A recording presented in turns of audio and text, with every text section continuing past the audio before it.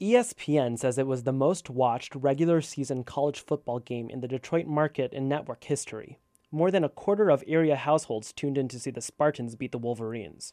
Nick Dawson is the vice president of programming and acquisitions at ESPN. He says there are many factors that made the game popular. One is brand strength. Obviously, with Michigan and Michigan State, you have two, strong brands historically. Both brands that have had success in college football over the years. Both brands that are strong in terms of large alumni bases, followings, passion for college football. Dawson says the top 15 rankings and the historic rivalry between the two teams also contributed to the high ratings.